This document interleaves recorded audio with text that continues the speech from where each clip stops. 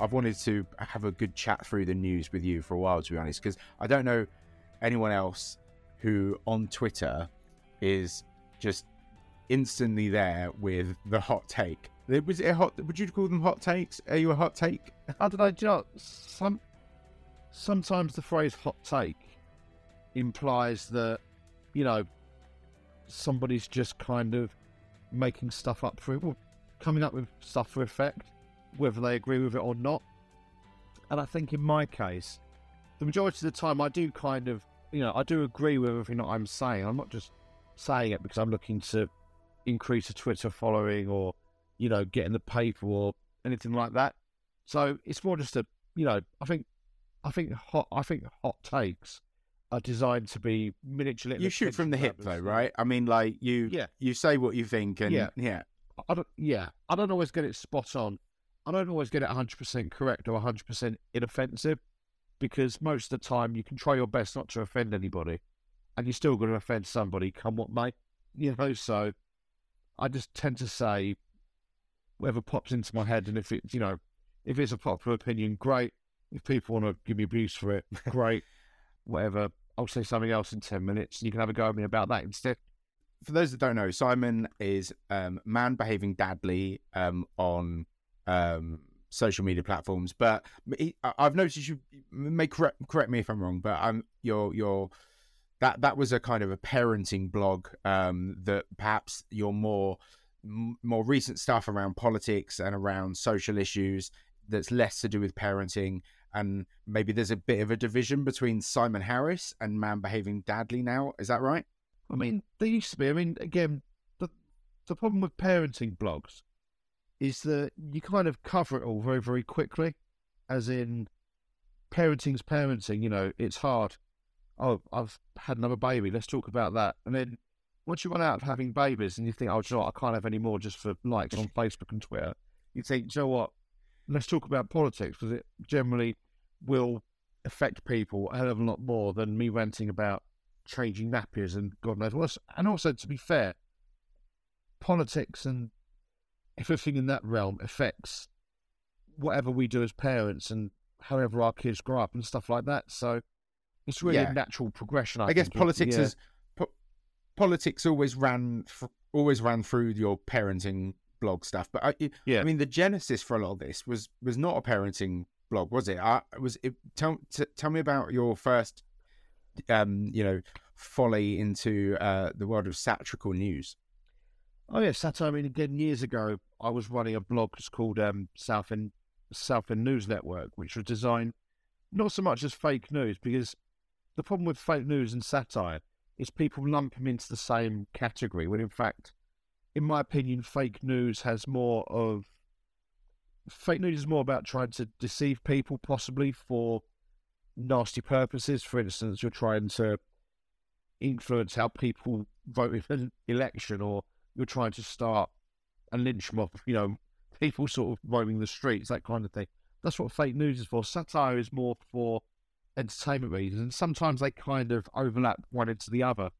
But of course, back at the time, what I'm talking about, 2015, was a time when you could publish satire on social media, you know, Facebook, and it would get a reasonably large number of people looking at it, because there weren't all these restrictions in place with social media networks panicking about the spread of satire stroke fake news. So it was basically well worth doing, not just from a financial point of view, because obviously you put adverts in it and you earn from it. But I mean, over time, stuff like Trump's election, Brexit, everything else related to that basically caused all the social media networks to really crack down hard on the spread of satire, fake news, whatever you want to call it. Southend News Network, it was this local news. I mean, like, there was nothing potentially that was going to cause harm to anyone from the news stories that your satire, that you were creating in satire. These were stories about, the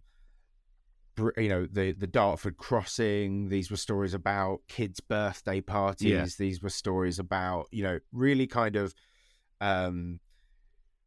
things that people can relate to. I think that's why people really love that kind of local satire, because they totally get it. It's almost like an in-joke. There was, and I mean, they were, yeah, it's true. I mean, they were generally stories of a local angle, but I mean, in a couple of cases that were so-called mainstream media, the press, high-profile figures in Yeah, broadcasting you went picked viral up quite on a it. few times with. Oh, a couple of times. I mean, again, yeah. I mean, the two biggest examples that kind of bled over into the real world, so to speak, were talking about the M25 being shut for a week so that people could have a jogging, cycling, running race, whatever they wanted to do to get active, but closing the M25 for a week. And the timing of me coming up with it was at the same time when there was an event in London, a major cycling thing where the city of London was being shut down to quite a lot of traffic for a long period of time, so that obviously people could get out and cycle around the city. And at the time, Katie Hopkins was an LBC. She's going off on one of these massive rants about, oh, they're closing the city for cyclists. It took me ages to get to work this morning, blah, blah, blah. And then either her or one of her researchers or somebody just wanted to have a laugh, passed her a copy of my article saying the M25 was going to be shut. And then during this remarkable rant about cyclists in London, she says, and I can't believe what I've just read as well. They're going to close the M25 for one whole week so that people can jog around it and cycle. And she's proper going off on it. She goes, do you know what? I'm going to go over there and I'm just going to go and laugh at them. And like everything like that. So she goes off on this massive rant Saturday morning LBC to however, hundreds of thousands of sort of listeners they had or even more. And about half an hour later, she goes and issues an apology saying, oh, it turns out it wasn't actually real. I mean, sorry. so this must have given you an indication quite early on that you had the capability to set up, traps to spear these kind of odious characters, which I guess you've always your political beliefs, have changed in a kind of like sense that you've talked about how you were misled during the Brexit vote and you voted for Brexit and you regret that, and that, I think that's fine, but I don't think that was about a very specific time where you changed your mind about something on which you've been misled. Aside from that, that being different from you've always held quite strong convictions about fairness and justice, and you've been involved in lots of community work, charity work, and all of that. And so all of that built to you realizing that you have this strong sense of kind of politics and you have the ability to create these situations that make right-wing, an extreme right-wing people look very silly, like whether it's Farage or whether it's Hopkins. Yeah. I mean, that's and that's a great talent. Like I think in terms of doing what you want to do. Yeah. When we talk about, when you talk about traps, it's quite interesting because they're not even technically traps, because I've found that so many figures out there have been so desperate to get a point of view across that any kind of analysis of content just completely flies out the window. They just don't. They're so desperate to get their point of view across. They're just going to take something and run with it, regardless if it's true or not. And the reason that is that even if they do get something completely wrong, by the time it's out there, people would have believed what they've said anyway. And so, in many ways, they're still achieving their goal. Yeah. Even if they make themselves look a bit silly in the process, they're still achieving their I goal. guess so, but not in an ideal way. Not talking about maybe the too high profiles. Not in an ideal way. But yeah, you're right. Again, I guess that's just the nature of social media. I mean, even the most kind of poisonous figures go viral. Yeah. I mean, again, putting the M25 issue to one side for a minute, there was the other quite high profile was when it was just something about taking. It was actually a photo of my daughter wearing a cow onesie, actually, when she was 18 months old, I think. But just saying, I took my toddler daughter to a birthday party wearing a cow onesie, and she was kicked out because the birthday child's mum was a vegan, and she got kicked out. I mean, and the whole thing, and I'm basically writing it. Were there joke names? Were there joke names in there? Joke. I'm sure there was talking about joke names, red herrings. Like, for instance, the baby was called Tanya Hyde, and the vegan mother was called Esmeralda Soybeanton or something. You know, all these like ridiculous red herrings. It doesn't particularly Yeah. give you much. I mean, like, don't get me wrong. We've talked about this before, you and I.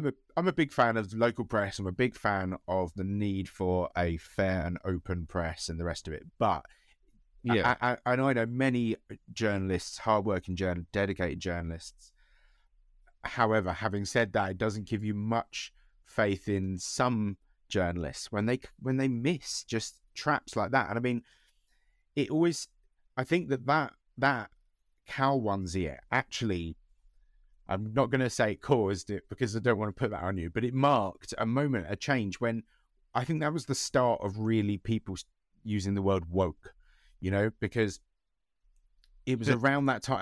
I think the reason that maybe I don't know if the article's about, that was it the Sun that put out about that the cow baby story and they fell for it. I mean, did they use the word woke? Did they accuse you of being woke?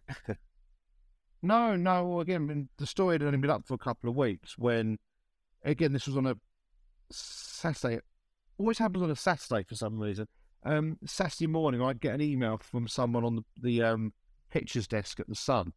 I think they've got a pictures desk or whoever deals with photos. Yeah, that's it. Saying, "Oh, hi there. We've spotted this photo in an article on your news page. Is that okay?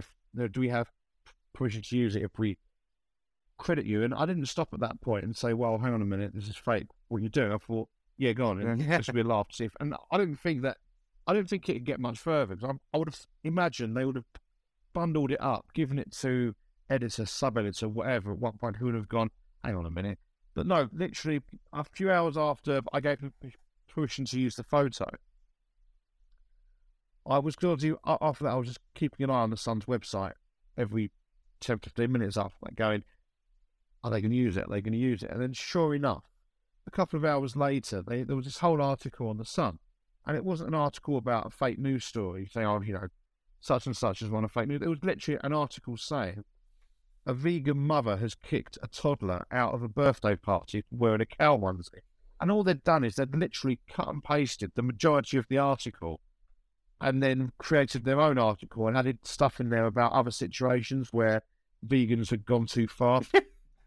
Vegans they've even gone and reprinted, according to them, and they've even gone and reprinted all the names, all the red herrings, and it was live for about 3 hours before they finally tweaked, and it came off. I mean, for that basic 3 hour period, it was sort of, it was in like sort of, it was in the most read section, and I thought, how many people have you just, do you outed think yourself to as people who don't bother checking? So do you think then that that story, like whether it being out there, what sort of impact do you think that had? Do you think that it was? I guess it just highlights the kind of the prejudice, doesn't it? That's what it does. It highlights the prejudice that people have against, in this case, vegans. Which is not your most often talked about group of people that may be prejudiced against. I don't think it's necessarily high on people's priority lists to sort out prejudice against vegans, although I'm sure it happens. There are people who are being prejudiced because of their skin color or because of their sexuality, for example, and that's likely to be far more serious than being prejudiced against being vegan. But it marked the fact that the people were willing to accept and get angry about the fact that this, they weren't able to kind of logically analyze the situation and realize that this story's fake, even when the facts were staring them in the face. No, of course not. Even when clues like Tanya Hyde, I mean, So I find it really interesting what it says about us. Yeah. Well, I mean, the thing that really sealed the deal in terms of, oh my God, how the hell haven't you checked this properly, was in the original joke one, there was a quote from the vegan mother saying, "You wouldn't send your child to a Muslim's birthday party dressed as a side of gammon." I mean, it was the most ridiculous comment to make, and the Sun reprinted that as well. So There's a quote. yeah. I So thought, some of why? these, Why on earth would you believe this? yeah. Yeah. So some of these stories have, ended up touching on quite serious social issues and stuff, and I guess that's what's led you from satire into, you give your opinion forthrightly sometimes on Twitter, on fairly frequently about the news of the day. Like I said earlier, you're always hot on that. What's it like trying to use satire as a base and comedy as your kind of vehicle, talking about the news when it's just, well, it's two things: either it's really horrible or it's already really funny. Like it's beyond satire. People keep using this phrase, the current world and what's going on, a lot of it's beyond satire. I guess for me it's like because post-truth beyond satire. Yeah, and I guess for me it's because it's beyond satire because it's already really funny. Now, like, don't get me wrong, that doesn't mean I think it's funny in the sense that like, ha ha, I'm actually laughing. It's just funny in that, like, if funny is a mixture of shock and surprise and a disbelief, then yeah, I just quite often I can't believe what I'm hearing, and just, I don't know, maybe it's a defense mechanism to laugh. Is it? Yeah, I guess that's what it is. It's a defense mechanism to kind of actually find the funny side in stuff. So yeah, I mean, how do you do that? I mean, I was just saying before that obviously when the social media networks started proper panicking about the spread of satire, fake news, whatever you want to call it, and I mean, again, obviously compared to a lot of the other satire stroke fake news publishers, obviously mine was quite small, but I mean, even when you talk to the bigger ones that are quite popular on Facebook now, they're all saying the same thing about how reach has dramatically declined. What once were viable publishing outlets from a financial perspective just aren't cutting it now because of the way that Facebook and Twitter and all the others have become really twitchy about this format of entertainment. But obviously, yeah, it's been quite cool the way that I've been able to kind of take elements of what I was doing before with Southend News Network and just generally turning it to creating social media content now that I do for other organisations and companies. You just mentioned, I just want to ask, you just mentioned the word entertainment. Do you see what you do as more entertainment or activism, or like both, or what? I mean, do you consider yourself more an entertainer? I guess what would you write on a form if you're asked to write? When they ask you occupation, and people like you and people like me, I guess. God, yeah, you should see the last couple of never know what to write. The last couple of birth certificate applications that I've filled in. Oh my God! About the kids are born, like, please tell me father's occupation. I was like, oh God. I just think it would be so cool if one of your kids to put social media manager. Yeah, social media manager. I mean, if one of your kids had got dad's occupation as influencer, I think that's cool. That's so 2020, like, there's got to be some birth certificates out there where the parent's occupation is listed as influencer. Surely that exists. Must be. I mean, to me, the word influencer grates on me because I just get this vision in my head of me contacting hotels and restaurants and telling them that I'm going to come down for like a meal and I'm going to give them loads of exposure. All the kind of sort of sense of entitlement that comes with influencing sometimes with the black and white photos of perfectly clean kitchens where they've got like 3 kids in the house, and you get the impression that literally the kid drops a baked bean on the floor and it's World War III. That kind of mentality. That's why I just really don't buy into the whole influencer thing. Yeah, I mean, I do stuff that is obviously influencing, but it's when you call yourself an influencer and you turn up places and you call yourself an influencer and, hi, I'm an influencer. It's like, oh, just shut up, seriously. But I mean, again, the stuff that I do, it's partially influencing, it's partially activism, possibly it's partially entertainment. I mean, again, to me, an activist isn't someone like me who sits behind a keyboard, because again, there's only so much that I can do sat behind a keyboard from a time perspective. I'm not one of these people that you'll find marching and taking part in protests. The people that are actually making a real difference, I think. I'm just someone who happens to have an online platform that I try to use I mean, to achieve that kind of goal. But I mean, I wouldn't call myself an activist, no. I mean, especially. I guess from my point of view as an outsider, I would say that a lot of what you've done is having a positive impact. A lot of what you're doing, talking about issues on social media. I think that there is a space for voices in the political world and in the, social civil discourse world.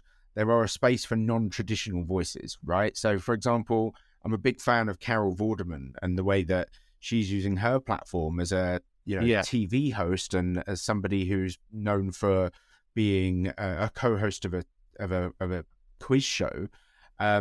She's using her platform now to speak out about government corruption and about the mishandling of PPE and about issues and you can tell around how worried they are. Yeah, and you can tell that she's scaring people. Well, exactly, and I think that that's because you've got like the Daily Mail constant hit jobbing and all sorts. Well, exactly, and I think that's because that fear is coming from because people like Carol Vorderman and to my point, people like you, they're people that are relatable. You're people that have grown up in a world where we share our lives online, and it's not too unusual to do that. I think that we've now all of us have now fully adapted to a digital world, perhaps more than ever. Like the older people, maybe above the age of like 50 or 60, haven't. And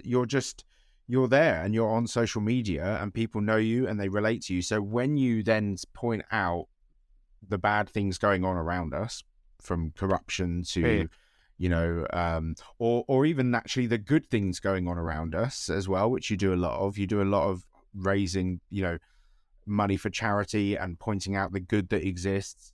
I just think it's going to worry the establishment. But that's why it's a success, and that's why I think what you do is, in a way, kind of activism. I don't think it matters that you don't see it as that, and I think that is, in a way, it's probably actually a good thing you don't 100% see it as that, because perhaps that contributes to its naturalness, and it's because you speak from the heart, right? Like we said, you shoot from the hip. If something makes you angry on, or you see something in the news. Probably like Boris Johnson yesterday, attempting to, essentially be I saw an awful headline. It was the front page of the Daily Mail, and it described him as being agile as a cat, and I just thought, ugh, that's gross. But yeah, whatever. Boris Johnson being, I've got no idea what Sarah Vine was on about either. But yeah, agile as a cat. It's like, okay. Well, it reminded Sounds me. a bit almost pseudo-sexual, doesn't it? Yeah, do you know what sprang to mind? George Galloway. Sorry. George. Oh God, yeah. Remember when George Galloway? What's her name? Brulenska. Yeah. And he had to be and he crawled up to her feet. This is in the Big Brother house in 2009 or something probably. He had to. They were role playing, weren't they? And George Galloway. Had to. There's probably some horrible Mandela effect going on here, but I'm sure he was in a leotard. Maybe not. Maybe I've imagined that bit, and I think if I have imagined that bit, that's even more worrying than any of this in the first place. But yeah, and he had to pretend to be a cat. Anyway, sorry, complete tangent. Probably the greatest tangent of all time. Well, I mean, again, obviously the front page of the Mail, when the entirely predictable, I think, front page of the Mail as a result of yesterday's proceeding was, I mean, if obviously Boris's performance was such a massive success, at one point, why did you see his sort of lawyer pull a face that was sort of reminiscent of someone who's just inhaled a wasp? Look, I know sometimes the jokes do just write themselves. Why did you say that kind of thing? Sometimes the jokes just do write themselves, but that was Lord Panic, wasn't it? And you could see the panic in Lord Panic's eyes. Yeah, so you must see things like that, and what does that make you? Do you get angry? Do you immediately want to go and find the comedy in it, or what's the world of politics doing to you right now? It's quite difficult to find comedy in it. it's quite difficult to find humour in it, other than obviously bashing Boris type humour, and even just because obviously the sheer background of everything, saying, well, okay, the sheer number of people who died and who are unable to, you know, give their loved ones the sort of send-offs that they would have normally expected under regular circumstances, because they were so insistent on following the rules. And to me, it always comes back to that photo of Queen Elizabeth II sitting at Prince Philip's funeral. Okay, I know that she's alone in one photo, but on another photo, the animal's out a little bit, and you see other people there with her. But the fact was, they're still following the rules. And so, there you have the highest profile possible, the highest possible profile person in the most high profile of circumstances following the rules. And it was also, I think it's quite well known now that the government even offered to relax certain aspects of the rules just for this funeral. And Her Majesty the Queen was just like, no, absolutely not. The optics would be horrendous and I'm not doing it. So I think, well, if she could do it, why the hell could the government not do it in Downing Street at roughly the same time? I completely agree. A lot of people I completely agree. Cannot get their heads around. But again, it's interesting. Why it's so hard to get humour from it, because I'm thinking, the humour from it is difficult. I mean, it's interesting that you should talk about, it being difficult to find the humour in it. I think you. So, are you saying that means you try and you don't think you do it? Because I think you do. I think you find the humour in a lot of stuff. I think it's a really good talent. I think it's needed. I think that even in our darkest moments, there needs to be humanity, and humanity is laughter, and it's sadness, and it's light, and it's dark. So I think you do manage it, and you do a good job of it. It's interesting you should talk about the Queen there. A question I really wanted to ask you actually is, would you consider yourself a royalist? Because I've noticed you've found yourself quite a follower of Megxit and Harry and Megxit's situation. Harry and Meghan's situation. Yeah, and it's just. Do you know what? Again, I wouldn't describe myself as an out and out royalist. I'm just not, at the same time, I'm not one of these people who believes the monarchy should be abolished. I'm kind of somewhere in the middle, which that's the problem these days. No one's really allowed to be in the middle of anything. You have to be this option or this option. But again, I'm actually someone who's, he was Prince Charles at the time, obviously now King Charles. But I mean, last March we actually met him through the work that we do with Facebook. We actually met him up at Facebook's headquarters in London, talking about the Ukraine humanitarian relief groups and stuff like that. So I'm not someone who's going to sort of sit here and tell you, abolish the monarchy. I can't. What I do think, however, is that the monarchy, the royal family, do obviously need to modernise, and the biggest opportunity that they had to modernise in a generation would have been Harry and Meghan being front and centre, because of the whole thing was literally it was just an absolute open goal for the monarchy that they've somehow missed for one reason or another. Well, if I'm being honest, it's the press and society have literally.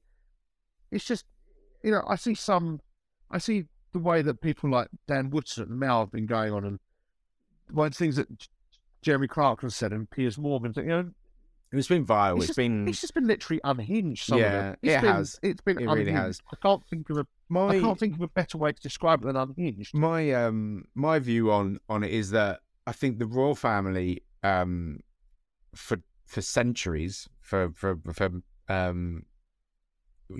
thousands of years, royal families have relied on being visible to the public and being and the public looking at them and being influenced by them.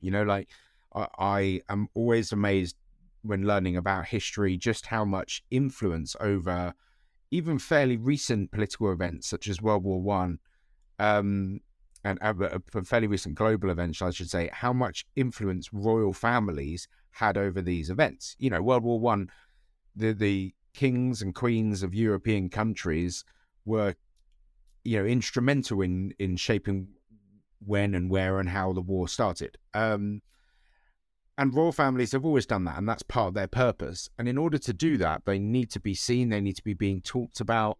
I think my overall feeling about the whole Harry and Meghan situation is that it shouldn't, I don't think it will do long-term damage to the royal family, because the only thing that possibly does long-term damage to a royal family is being forgotten about.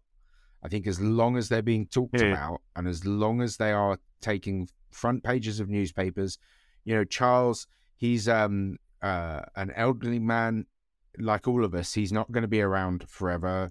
The news story will move on. The new royals will come through, and I just think that to a certain extent, as if King Charles has read his history books, as I'm sure he has, probably far more history books than I have, he will know that there's no real threat from this. It's just tabloid fodder that has always existed, and the sheer number of scandals that the royal family have been through, and they're still standing, I think is testament to the fact that they have a high chance of survivability. And in the meantime, it's great, I think, that we've got people like Harry and Meghan to serve as role models, and William and whoever people choose to be their role model. There are far worse, whoever young people especially choose to be their role models, there are far worse role models than any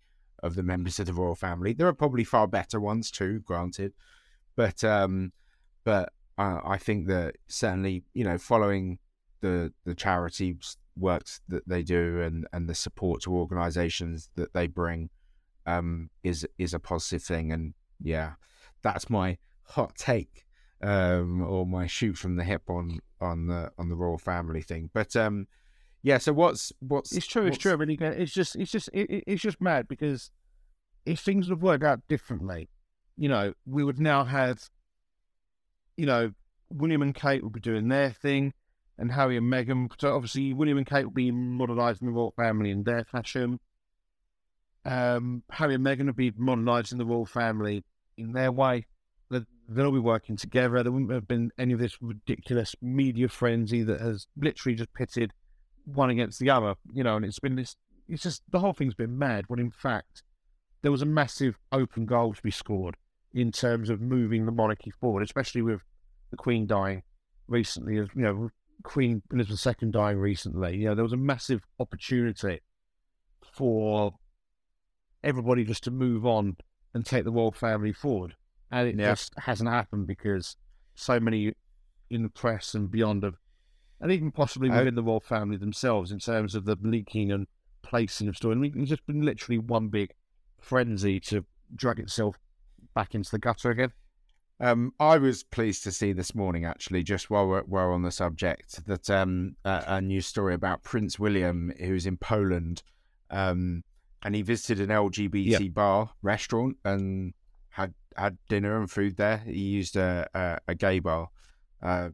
So, I just think that it just goes to show actually how influential, that these people can be, and how important it is that they use that influence to do things like that, really. Just, in a country which, to say it struggles with homophobia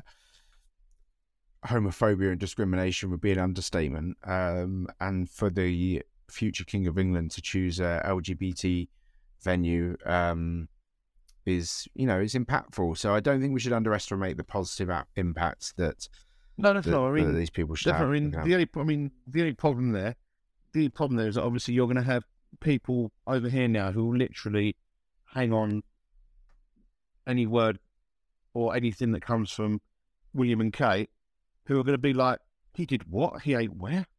Because they're so set in their mindset that, but they couldn't possibly get their head around the fact that he'd go to an LGBT. It's described as an LGBT restaurant. You think it'd change their mind? Yeah, and I've never been to an LGBT restaurant. You would have thought that somebody who isn't quite as sympathetic to LGBT issues would sort of see something like that and go, oh, actually, perhaps I'm going to change the way that I think. That will obviously be like a perfect world, and you just know that it's not going to happen for some people, and that's like the real shame here. Absolutely. This has been a fascinating conversation.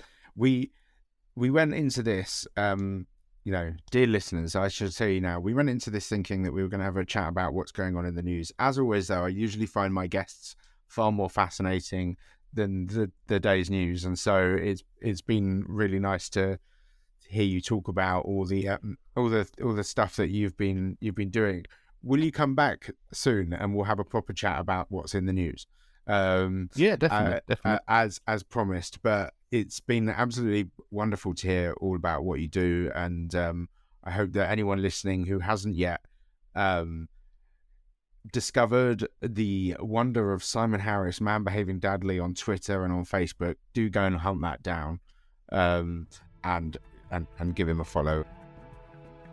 Thanks for listening to the podcast today. As ever, it's been a pleasure talking with you. If you enjoyed that, don't forget to subscribe and leave a review. And if you want to take part in discussions that help us shape the topics that we're talking about on the podcast, search for our Facebook group, Don't Change the Subject. Until next time, speak to you soon.